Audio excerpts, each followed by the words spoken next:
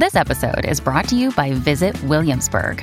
In Williamsburg, Virginia, there's never too much of a good thing. Whether you're a foodie, a golfer, a history buff, a shopaholic, an outdoor enthusiast, or a thrill seeker, you'll find what you came for here and more. So ask yourself, what is it you want? Discover Williamsburg and plan your trip at visitwilliamsburg.com. Big stories, big guests, the big picture. Afternoons with Rob Breckenridge. Weekdays 12:30 to 3, 770 CHQR. We begin in this half hour with some conversation around that as Canada inches closer to approval of the AstraZeneca vaccine. News out of South Africa is a little worrying that they have halted use of the AstraZeneca vaccine in South Africa because of some emerging evidence that that particular vaccine is really not at all that effective against the variant that has emerged there. And it's illustrative, I think, of some of the challenges we're going to be dealing with in the months and maybe even years ahead. But the good news is, that we are working on solutions. Other vaccines like Pfizer, Moderna seem more effective against this variant. Companies, though, like AstraZeneca, Moderna, and others are already working on boosters to target some of these variants. So we'll have tools at our disposal, but it's a reminder that this is indeed a tricky foe we're up against. Joining us to talk more about all of this, very pleased to welcome back to the program Dr. Isaac Bogoch, infectious disease physician and scientist based out of the Toronto General Hospital. Dr. Bogoch, thanks so much for joining us here. Welcome to the program. Oh, thanks for having me back on. So, I mean, this is preliminary evidence. I mean, it's not a conclusive set of findings, but it's enough to worry the South African government. What do you make of this, first of all? Yeah, I agree. I mean, I don't have access to the data, but if you got to wonder that if it was really a situation where the vaccine was just not all that protective, such they would cancel or stop using this vaccine, there was probably more than a signal amongst the noise there. There was probably something more significant. And I think, as you pointed out importantly a minute ago, it appears that the other vaccines have some degree of protection against that variant discovered in South Africa. Maybe not the same degree of protection as they would have against other forms of COVID-19, but at least they do have some reasonable protection against that variant, and that's an extremely important point. I know with the AstraZeneca vaccine, I mean, it's not just, countries like Canada hoping that it can make a difference here. It's seen as an option for a lot of developing countries around the world. It's easier to store and transport. It's cheaper. So given that, there's this potential issue with that vaccine, what kind of challenges does that pose to global vaccination efforts? Yeah, I still think that there's a role for it. And quite frankly, if it indeed does demonstrate in real-world settings to be safe and effective against COVID-19 that's not related to the variant discovered in South Africa, it still has a huge role. But at the end of the day, too, it really sort of highlights that point that this virus, like all viruses, is mutating, and we will need a booster shot at some point. And even though the other vaccines look like they're more protective against that variant that was discovered in South Africa, the question is for how long? And, this might be a scenario where once a year or, once every little bit of time, I don't know how long, maybe a year or more, we'll need an update. We'll need a booster shot, just like we get a booster shot for influenza. So I think we need to see how this plays out. But for the foreseeable future, we still need to do everything, right? We still need to continue with protecting ourselves, protecting our communities, creating safer indoor spaces. And we still, regardless of what vaccines available to us in Canada, we need to roll out vaccines quickly, as quickly as possible, because variant or no variant, that's really going to help protect us. Well, and I mean, this variant aside, if we're talking about the original form of the virus that we're still dealing with for the most part here and in other parts of the world, the AstraZeneca vaccine, we're seeing some pretty encouraging data on its effectiveness against that version of the virus. There's been some debate about how protective it is for the elderly, but we're seeing some encouraging data come out on that side. So, in terms of the vaccine situation, it's still very much a glass half full kind of picture, isn't it? Yeah, I would totally agree with you on that. And I think we're in a position now where, quite frankly, whatever vaccine is available, be it Moderna, AstraZeneca, Pfizer, whatever we have available to us in Canada, maybe it's too much information to share on the radio, but I haven't got my vaccine yet. I can't wait to get my vaccine. Yeah. And quite frankly, I don't care which one it is. Whatever is available to me first, I'm going to say thank you very much and roll up my sleeve and get it, regardless of which one it is. So, and I think all of them have the potential to help. I still think that we will get boosters, and many of the companies are actually working on updated vaccines to account for these variants of concern. And I have no doubt in my mind that they'll be able to do so and do so quickly and successfully, just like they were for we'll call it wild type COVID-19. But people move, and when people move around, they bring viruses and illnesses with them, including the variants of concern, and that's why we're seeing the spread of these globally. And then, of course, we know that some of these variants of concern, for example, the one from the United Kingdom that was discovered in the United Kingdom, that's a little bit more transmissible compared to the garden variety COVID-19 that has existed in other places. And so you can sort of slowly see that take over as to be the more dominant strain. But really, I think it, like you said earlier, it boils down to the same point where the same rules apply, right? Yeah. Create safer indoor spaces, put on a mask indoors, spread apart, have better ventilated rooms, wash your hands. Those rules will still protect us, just like they have since March. And the vaccines will still work. They might not be as effective, but they still will provide some protection. And that's what we need. In fact, I think there was a great statistic looking at any of the vaccines, and you look at people who are vaccinated in all these trials, there were zero deaths. So they prevented really, really severe illness and death, regardless of variant or no variant. So I think that's an important thing that we shouldn't forget. Is it's not just, do you get this infection, yes or no? It's, does it actually protect you from having a severe outcome as well? Yeah, and there's some really encouraging evidence on that. But as you mentioned, I mean, the question of does it prevent infection versus, are we just making every case an asymptomatic case? You noted this today. So we've seen some encouraging data from Moderna, from AstraZeneca on this question. Now Pfizer has added to it. Are we getting a clear picture of, to what extent these vaccines actually do prevent infection?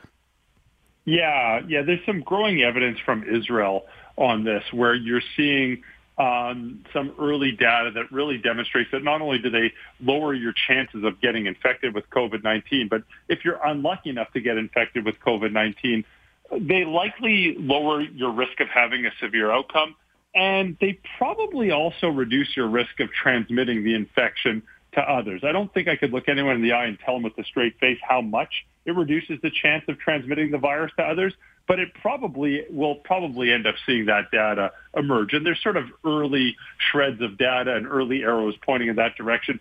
And again, when we sort of take a step back and think about this, and, there is precedent for this, right? It's a contagious respiratory virus. And, there's another contagious respiratory virus that we've dealt with for eons before this, and that was influenza. And, we think about the flu vaccine as well. The flu vaccine, of course, it's not perfect, but it reduces your risk of getting the flu. And if you get the flu, it lowers the chances of you having a severe infection. And it probably also reduces the chances that you're going to transmit it to other people as well. And just in terms of our vaccine rollout, I know you're involved in the Ontario Vaccine Task Force. I know there's some politics around this issue that we'll still steer clear of. But are you hopeful? Are you optimistic now that we're getting past some of these bumps, that as we get at least into the latter part of February into March, that we're really going to be able to ramp things up? Yeah, I am. And yeah, of course, there's been bumps, and of course, there's been a lot of mudslinging on the political arena. Quite frankly, I just keep myself as clear of that as possible. At the end of the day, I'm a physician and a scientist, and I don't have too much interest in the political side of things, although you sort of tend to get caught up in that one way or another, and not my favorite place to be. Right. But the there was a slowdown of Pfizer. We all saw it. We all heard it. They said it was going to be 3 to 4 weeks. Hey, guess what? It was 3 to 4 weeks, and now we're hearing that those shipments are going to ramp up second week of February. There's a slowdown of Moderna. It's not a tremendous slowdown in Moderna, but it is a slowdown in Moderna. It was supposed to be a couple of weeks. I'm pretty confident that we've heard from our federal authorities that it will be a couple of weeks and then it'll ramp back up. They've also outright stated that we're going to get the 4 million doses of Pfizer and the 2 million doses of Moderna by the end of the first quarter of 2021. I think it appears that we're on track for that. Now, no one likes these slowdowns. It's obvious. It delays the expansion of these vaccine programs. It makes the logistics more challenging, trying to get vaccines out when you're not quite sure what's coming in and when it's coming in. But at the end of the day, if we get our 6 million doses by the first quarter of 2021, we'll be okay. We will be okay. It's not ideal, but we will be okay.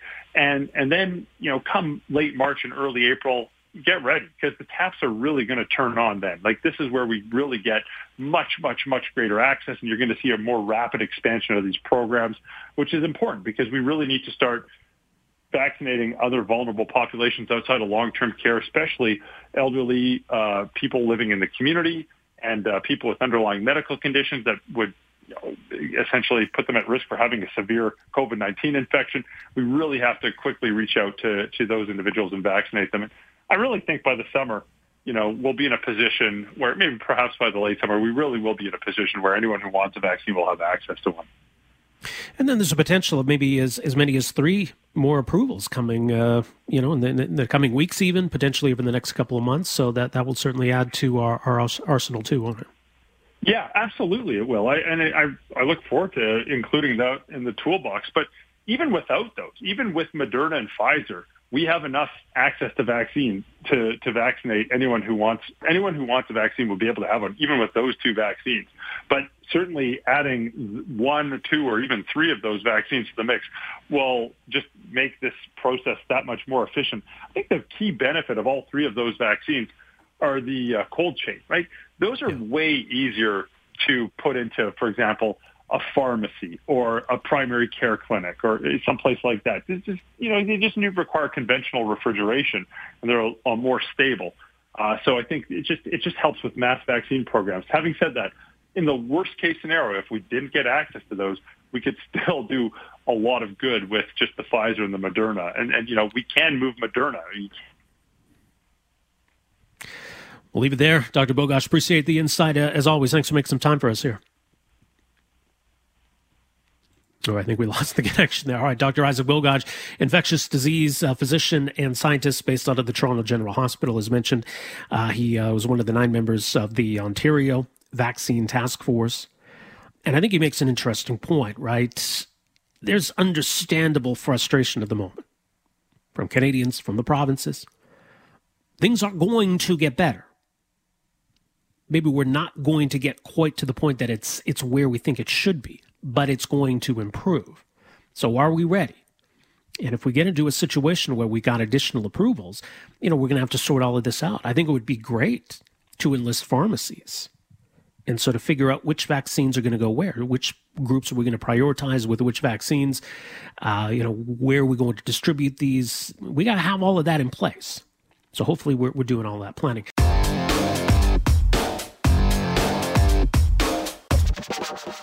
Why don't we have more vaccines right now?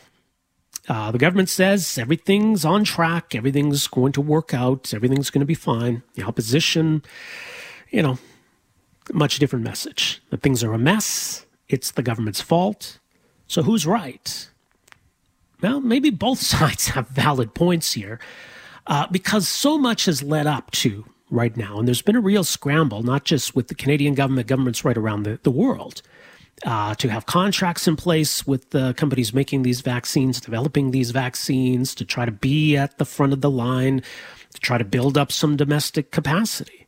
So there are a lot of different factors at play here in terms of where Canada fits in globally, what we have in terms of vaccine manufacturing in Canada, the decisions the government made last year.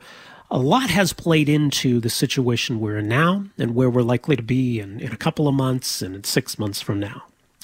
So everyone's trying to navigate all of this and trying to cut through some of the partisan spin on both sides to really get an understanding, well, how did we get here?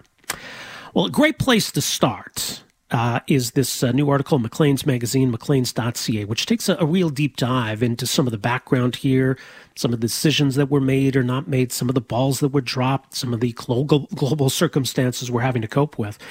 So joining us to talk a bit more about all of this is the author of this piece, who spent a lot of time asking these questions, trying to get some answers. Nick Taylor-Vasey is associate editor at Maclean's magazine, again, Maclean's.ca. Nick, thanks so much for making some time for us here. Welcome to the program. Hey, thanks for having me. So when you're tasked with, or you task yourself with, getting to the bottom of this story, I mean, where do you even begin on something as big as this?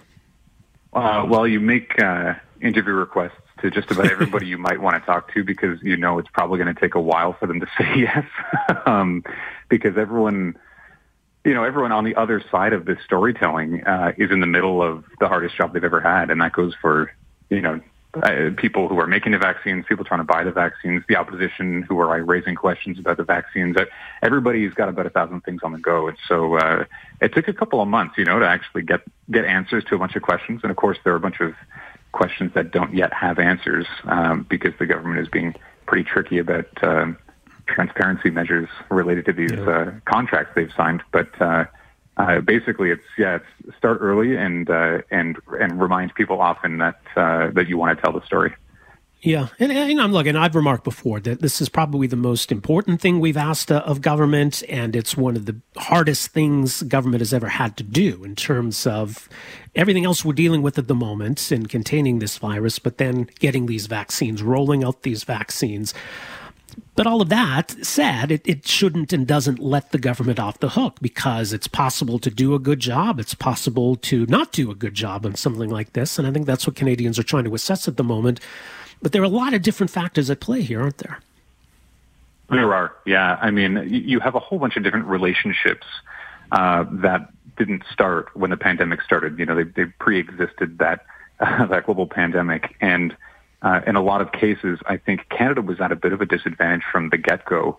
If you look not even too deep, or not even between the lines on some of the proposals or budget recommendations that come from the pharmaceutical industry, you'll see that some of the larger companies in that sector don't exactly have a great relationship with the federal government right now.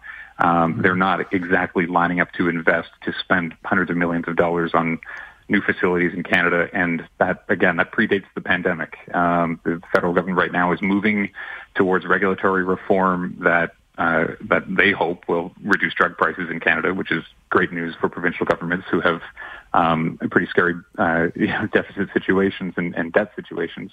And then you have the pharmaceutical industry saying, well, that's not going to work for us, and so we need to meet somewhere in the middle. And as that fight plays out, of course, you don't have a whole lot of domestic production capacity, at least for the companies for which that would matter greatly right now. Yeah, and that's been an interesting issue because, and you talk about a lot of this in your piece, that there are companies, institutes in Canada who, saying that we had a tough time getting Ottawa's attention. We could have been a part of the solution on that front. So there's that side of it. But part of it, too, are, these are decisions and foundations that go back many, many years in terms of, which pharmaceutical companies do business here, what they do here, what they do in other countries. So, part of this maybe could have been addressed in a better way over the last, 8 months or so. But, a lot of it was kind of what we were stuck with, wasn't it? Yeah, that's true. Although you did mention you alluded to Providence Therapeutics, Calgary-based company, developing an mRNA vaccine, which is the same technology used by both Moderna and Pfizer BioNTech. And they asked for what, in the scheme of COVID spending, was a relatively paltry $35 million to help kickstart clinical trials. At that point, Providence said, this is, early last year in the pandemic, that they were probably only a month or two behind Moderna. And they waited for months. And then only in August, right before Parliament was prorogued, did they get the response that they wouldn't see that funding. And eventually they got a few $million from the National Research Council, and now they are in phase 1 trials. But you do wonder, what was the decision at that point to not give $35 million to a company that, even if the vaccine didn't work out, could have produced a vaccine in Canada that was using the same technology as the same two vaccines that were then approved first by Health Canada. It's one of those things where you'd love to have an alternate, history play out just to see what Providence could have done and where they'd be now. Well, I'm curious, too, because part of this story is what happened with CanSino and this deal that Canada had with this Chinese pharmaceutical company to jointly research their vaccine, produce some of it here. And the concern that a lot of people have is that just kind of had repercussions throughout everything else, that we were so focused on CanSino that we didn't listen to Providence. We were so focused on CanSino that we didn't reach out to other vaccine producers. But from what have you gathered, I guess, in that sense, in terms of what went sideways here and how much it impacted everything else? Well, I do think it's a little too simple an explanation to say that the only vaccine manufacturer the government was thinking about was CanSino, and then when that failed, they moved on to the others. And then conservatives in particular like to say they were late signing agreements with the other manufacturers, which isn't exactly true. I mean, they were pretty early with Moderna, one of the first companies even to talk to Moderna, countries even to talk to Moderna. They were pretty early with Pfizer. They were late with the others. But so the story I think is a little more complicated than everything was on CanSino and then suddenly nothing was. CanSino also had a pre-existing relationship with Dalhousie University. It was not dreamed up last March, and it sure looked attractive, I'm sure, to the federal government that was desperate, just like every other country, to have a domestic option. But it was never the only option, and I don't think it's accurate to say that that's the case. And I also think it's worth pointing out that in this mad scramble, you had several players in the federal government, like not just people, but departments. You had the Public Health Agency, you have Health Canada, of course, which is approving the vaccines. You have ISED, the Innovation, Science, and Economic Development folks they were the ones who said no to Providence.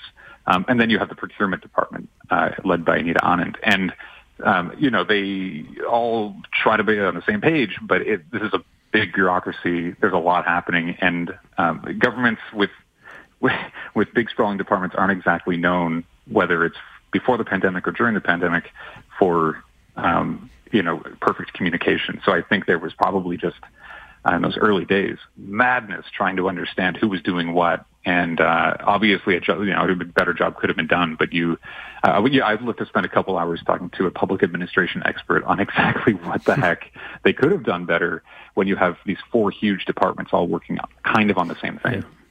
It's interesting, too. I mean, there's kind of a perception that unless your name is Chrystia Freeland, you don't really matter in cabinet. And procurement minister seems like an obscure position. But you certainly get the sense, and it really comes through in your piece, that Anita Anand is for better or for worse, is definitely very hands-on and has been really central in all of this. How important has she been in her role here?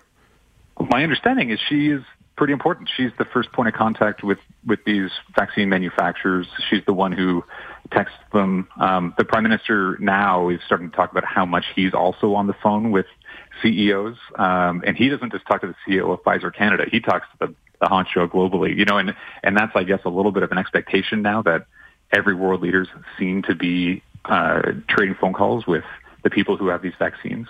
But Anita Anand is the person in cabinet who was charged with doing this. And when she talked to me for the story, she was pretty insistent, and her tone doesn't exactly come through, in quotes in a story, but I heard her, and she said, "I'm a minister of the Crown. I'm a minister of the Crown," and she sort of, emphasized that, and it's a fair point. She is, and she is leading those negotiations, or she was last year, and it doesn't mean that the Prime Minister does not have power. Of course he does, and of course the Prime Minister's office has their hand in every part of this effort. But it's not to minimize the role that the procurement minister has played, and a role she probably never expected to play when she was appointed.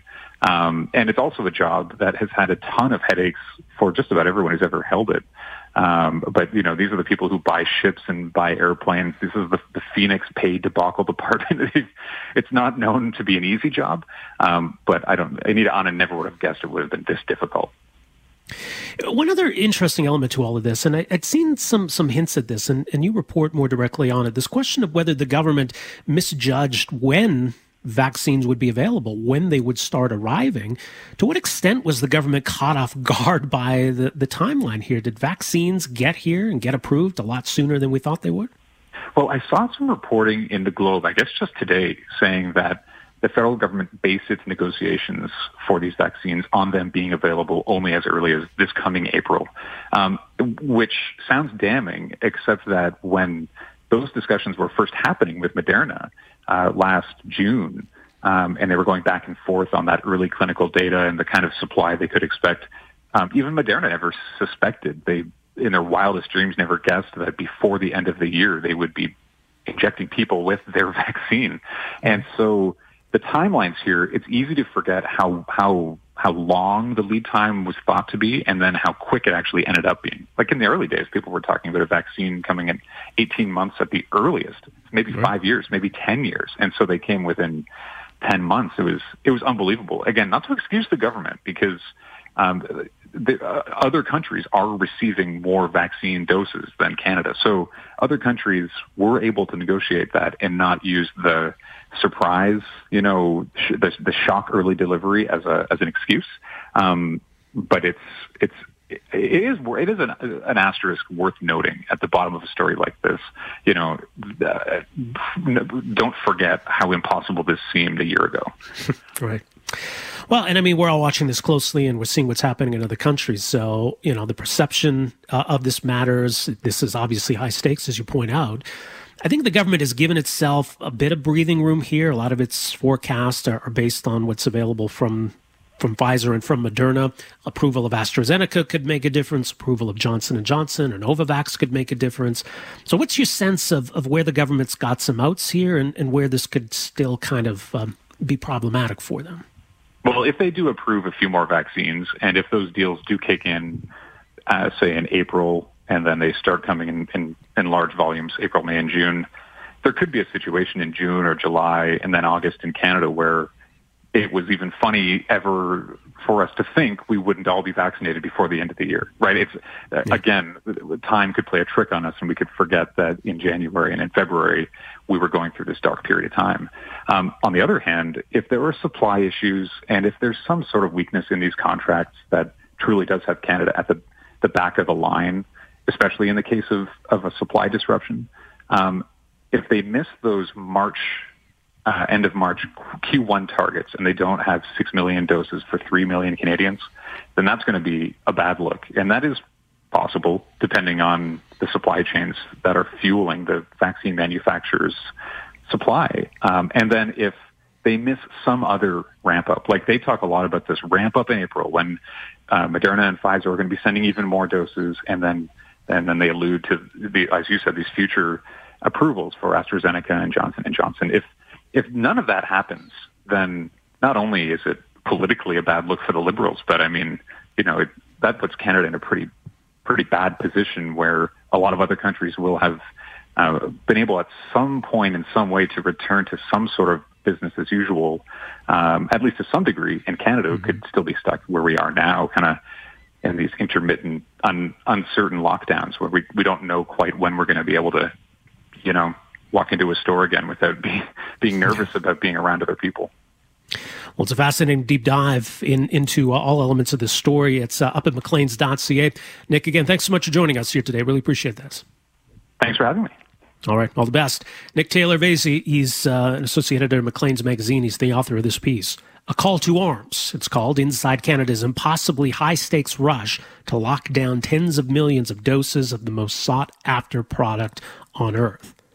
And so he talks to all sides of this, right? Speaks to those in government, those who've been involved in this process, speaks to Providence and some of these other companies and experts in this field.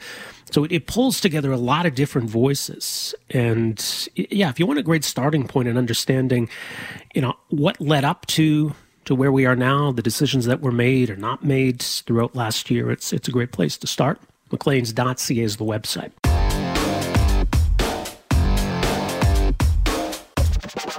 So a bit of a surprise announcement. I think we knew that the Alberta government was going to address the coal policy controversy this week. We're expecting some changes, but I don't know if we expected a complete climb down here. So the Alberta government's saying that they are going back to the 1976 coal policy and all of those restrictions that entailed, but saying that they want to embark on a more consultative, more transparent process. So they haven't given up on the idea maybe of changing the approach here, but maybe recognizing that the way they went about it did not go over well. So joining us for some reaction to all of this, very pleased to welcome to the program here this afternoon, Katie Morrison, who is a Conservation Director with CPAWS, Canadian Parks and Wilderness Society, Southern Alberta. Katie, great to have you back with us, so welcome to the program. Thanks for having me on. Well, let me get your reaction, whether you were surprised by this announcement today and how you felt about what you heard from the minister. Yeah, I was surprised. I think, we've seen in their previous reactions that they were trying to divert the conversation away from the coal policy, but today they have, really stepped back and are stating that they will reinstate the coal policy. And so, I think that is a really positive announcement. I think that's really due to the fact that so many thousands of people across Alberta were so engaged to opposing open pit mining in our Rockies. And I think it's also positive that they have announced that they plan to undertake public consultation on the development of a new policy. And I think that's both of those things are really positive, and I think they'll be really important for Albertans to be engaged in those processes. But, of course, because there's always a but, a few things that were also mentioned in today's announcement were quite concerning. Well, tell us more about those, then. Yeah, so I think there was a couple pieces that stood out for me. I think one of them is that this announcement doesn't address some of the coal issues that are happening outside of Category 2 lands. So, I think the rescission of the coal policy and the pushback on that was really eye-opening for Albertans to understand what is happening as far as coal in our headwaters. And I think a lot of the pushback was not just around Category 2 lands, but really about the future of coal in all areas of our Rocky Mountains. And the other piece that I think was concerning and quite inappropriate is that they are allowing any of the exploration permits that were previously approved to go forward. They say there's 6. We're still figuring out exactly which ones those refer to. But we know that that's causing a lot of damage on the ground right now. And while we as a province are having this conversation about what the future of coal and the future of our Rocky Mountains are, I think that that activity should not be allowed to go forward. Well, it's interesting because the government claims that of those 6 projects, 4 of them actually began under the previous, or under the policy we've now gone back to, that 1976 coal policy. Mm-hmm. But 2 of them were approved in that period in between May and now. So we don't know when those were approved. As you say, we're not sure which these 6 are even. No, and I think part of that is, I think we could find the 2 that were approved since the rescission, and I think those are Cabin Ridge and Eland down in the south. But we also know that the coal companies knew the rescission of this policy was coming long before we did. We've seen that in their communication and investor reports. And so I think, they had the opportunity to apply for exploration permits before the rescission and were ready to shortly after. And I think that, if we are saying that we're taking a step back and looking at where coal is and is not appropriate in our Rocky Mountains, that those coal companies who had that advantage of knowing this change was coming should not be able to proceed with those damaging activities until we have had a chance to hold the consultation and a new stronger policy is put in place. Well, let's break down these different stages, because as the government points out that, a lease does not necessarily allow for exploration. Exploration does not necessarily mean that development or a project has been approved. So, how significant are these distinctions here? We talk about the leases, we talk about exploration, and we talk about actual development, actual projects. Well, I think, the leases are, as you say, the most speculative. They are companies putting sort of a stake on where they want to be able to explore and look for minerals. Although a lot of that was done pre-coal policy rescission. So we know that there is coal out there. That's why there is interest in these areas. And then it does move on to exploration if they get exploration permits. We've been really concerned all along about the process of getting those permits. They've been quite rushed through. There's not opportunity for public consultation or input onto that in any meaningful way, and they're very damaging. You know, just in the Southwest, I believe about 725 kilometers of new road was built last summer, as well as I think 225 kilometers of new road and about 725 new drill pads, all in a relatively small area. So we know just the exploration is very concerning to people and having impacts on the lands and waters. And companies don't go through that process unless they have some certainty that they would be able to proceed with actual coal mines. That's why we didn't see much activity in those areas until the last year or so. Right. So in terms of these Category 2 lands, I mean, let's go back and talk about what the main concerns were here. And I know mountaintop removal is something the minister addressed today. That was a big one. You know, the potential impact on water supplies was a big one. There are some sensitive areas, certainly along the eastern slope. So what was it we were guarding against? And how much of this is just about saying we don't want any coal development in Alberta? Well, I think, the minister is saying no mountaintop removal, and I think I would really like some clarity from her what that means. Does that also include open pit mining? Does include strip mining? All of those are, big holes in the ground to extract coal that have those massive effects on the land and on the waters and potential for things like selenium release and pollution.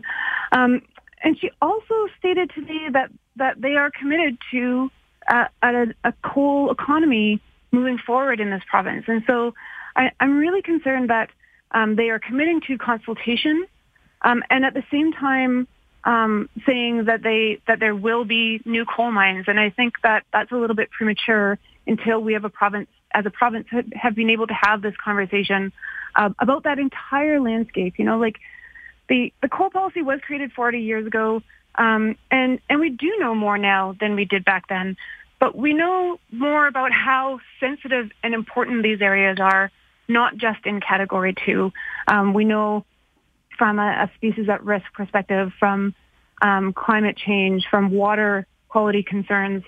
All of those have become more important, as well as, the value of these landscapes for recreation and other economies and for people getting out and enjoying them. So all of those, I think, are more important and more topical today across the entire region, regardless of categories. And I think that is what we need to be moving towards of, this opportunity for Albertans to re-envision the future of our Rocky Mountains and foothills that better protects water sources, wildlife, landscapes that are really part of our identity. Can we balance all of that? I mean, are there areas of this province then where it would be more appropriate for this kind of development? Is there a need still for Alberta to allow for the development of coal that's used to produce steel? Certainly something that remains in demand. Do you think there's a balance that can be struck here? I think we need to look at the real value of these places. So, if we look at all of the values of the Rocky Mountains, both environmental values, if we're talking, wildlife and species at risk, social values like water, and even economic values of what types of industries and economies putting coal in these areas would replace and destroy these other economic opportunities. And really, I can't imagine that new coal mines in that region would come out as a benefit over the risks of losing all of those things. But I think that is a conversation that we need to have as a province. And I think we need to look at that as more than environment versus economy, because I think a lot of these places are so valuable for other things that it is not such a clear balance or trade-off. I think that the benefits probably, or the risks probably largely outweigh the benefits in any areas along the eastern slopes. Well, we'll see where this all goes from here. The government has pledged a more transparent process this time around, and I guess we'll see if they hold to that. Katie, we'll leave it there. Appreciate your input on all this. Thanks for joining us here today. Great. Thank you. All right, take care. That's Katie Morrison with CPAWS, Canadian Parks and Wilderness Society, Southern Alberta. She is their conservation director. So they've been kind of at the forefront of pushing back against the government and saying, look, this area in particular, the Eastern Slopes, these Category 2 lands, we've got some big concerns here. And why is it then that the mining companies had way more advance notice of these changes than anybody else in Alberta? So, look, I mean, we can point out all of this. Is it fair, too, given that the government has acknowledged the mistake, the government has acknowledged that they're going to go back to the drawing board, the old policy is going to be put back in place, and they're going to take their time with this? Sure, they should have done that the first go-around.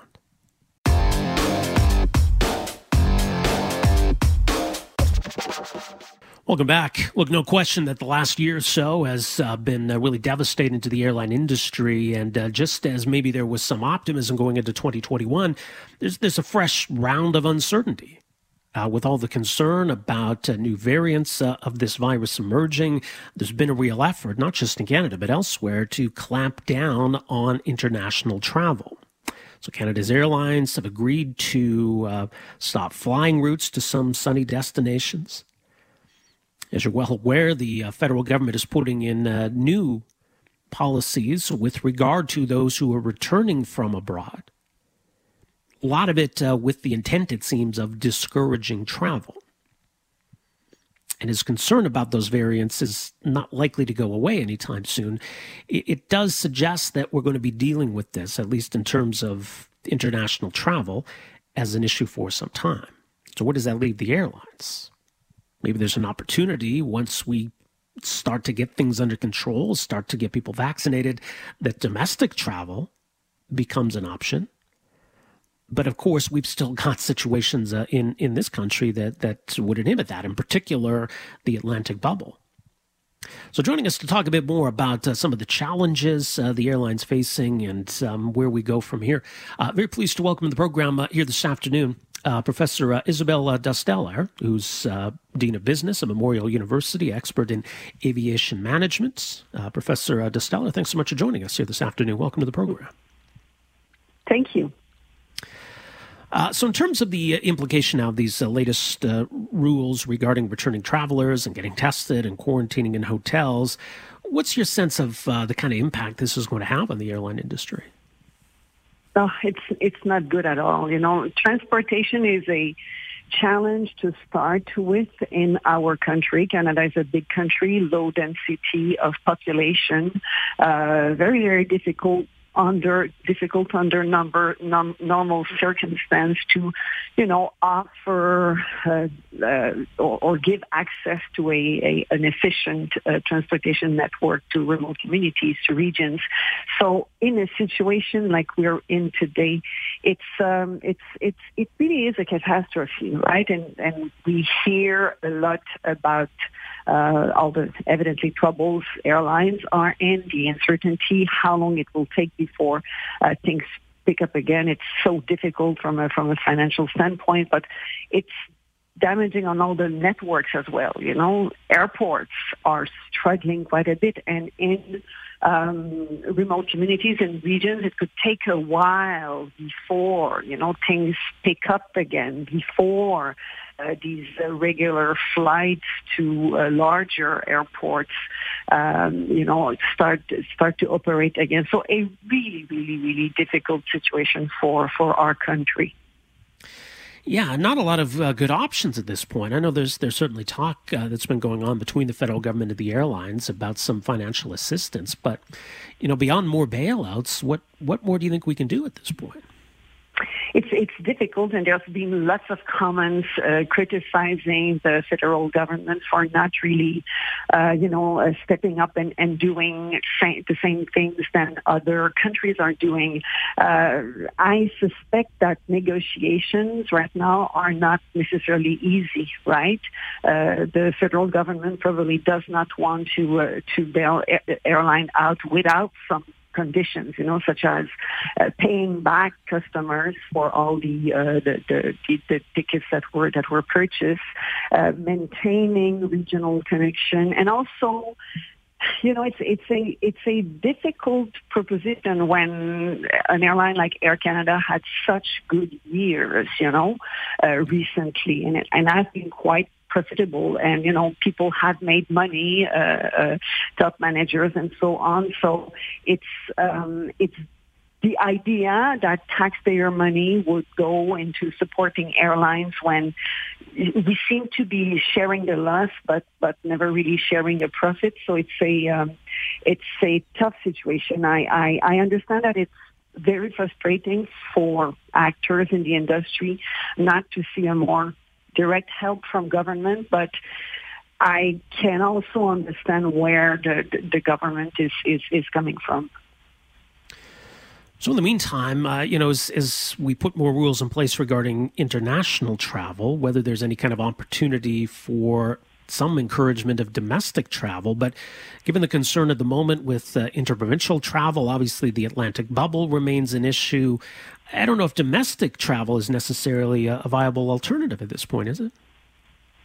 I don't think it is, because how it works is that airlines normally make money on the international routes, right? And that's how they can subsidize regional connections, right? The idea is that you take all these people in remote communities and you take them with regional flights, you bring them to the hub, and from there people, travel throughout the world. But when this is not existent, it's very difficult to subsidize all the regional network.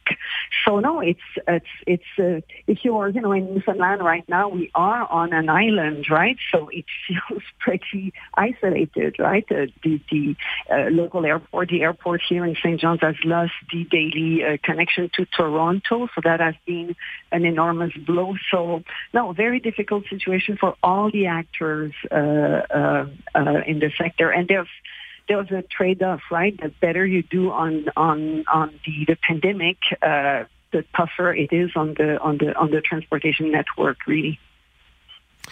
Yeah, and I mean, I guess a lot rests then on the hope of either some successful rollout of vaccines, maybe some big improvements in testing, some combination of the two. Is that what it's going to take ultimately?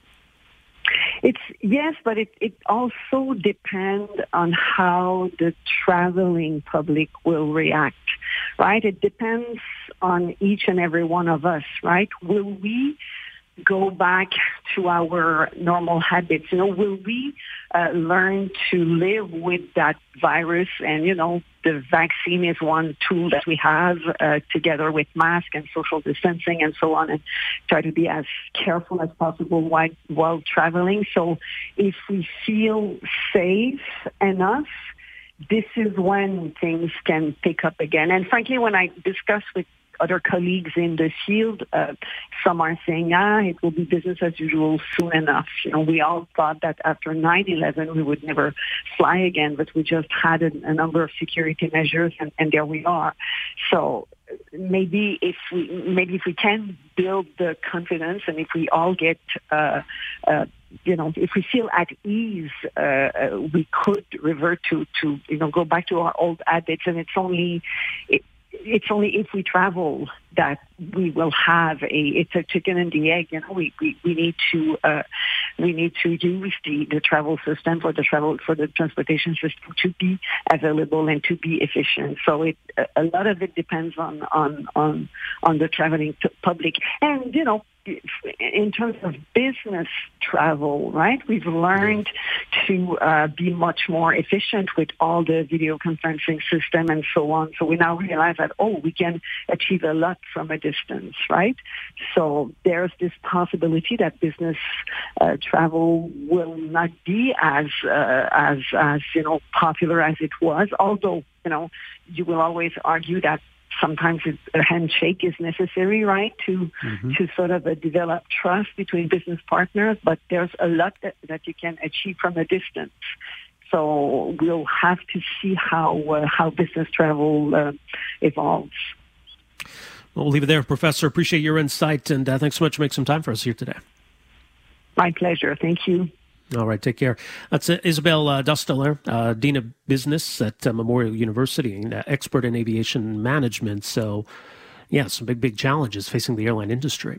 Thanks for downloading and listening to the podcast. Don't forget to subscribe, rate, and review for free at Apple Podcasts, Google Play, or wherever you find your podcast. You can also find me on Twitter at Rob Breckenridge, and you can email me, rob@770chqr.com. Talk to you next time.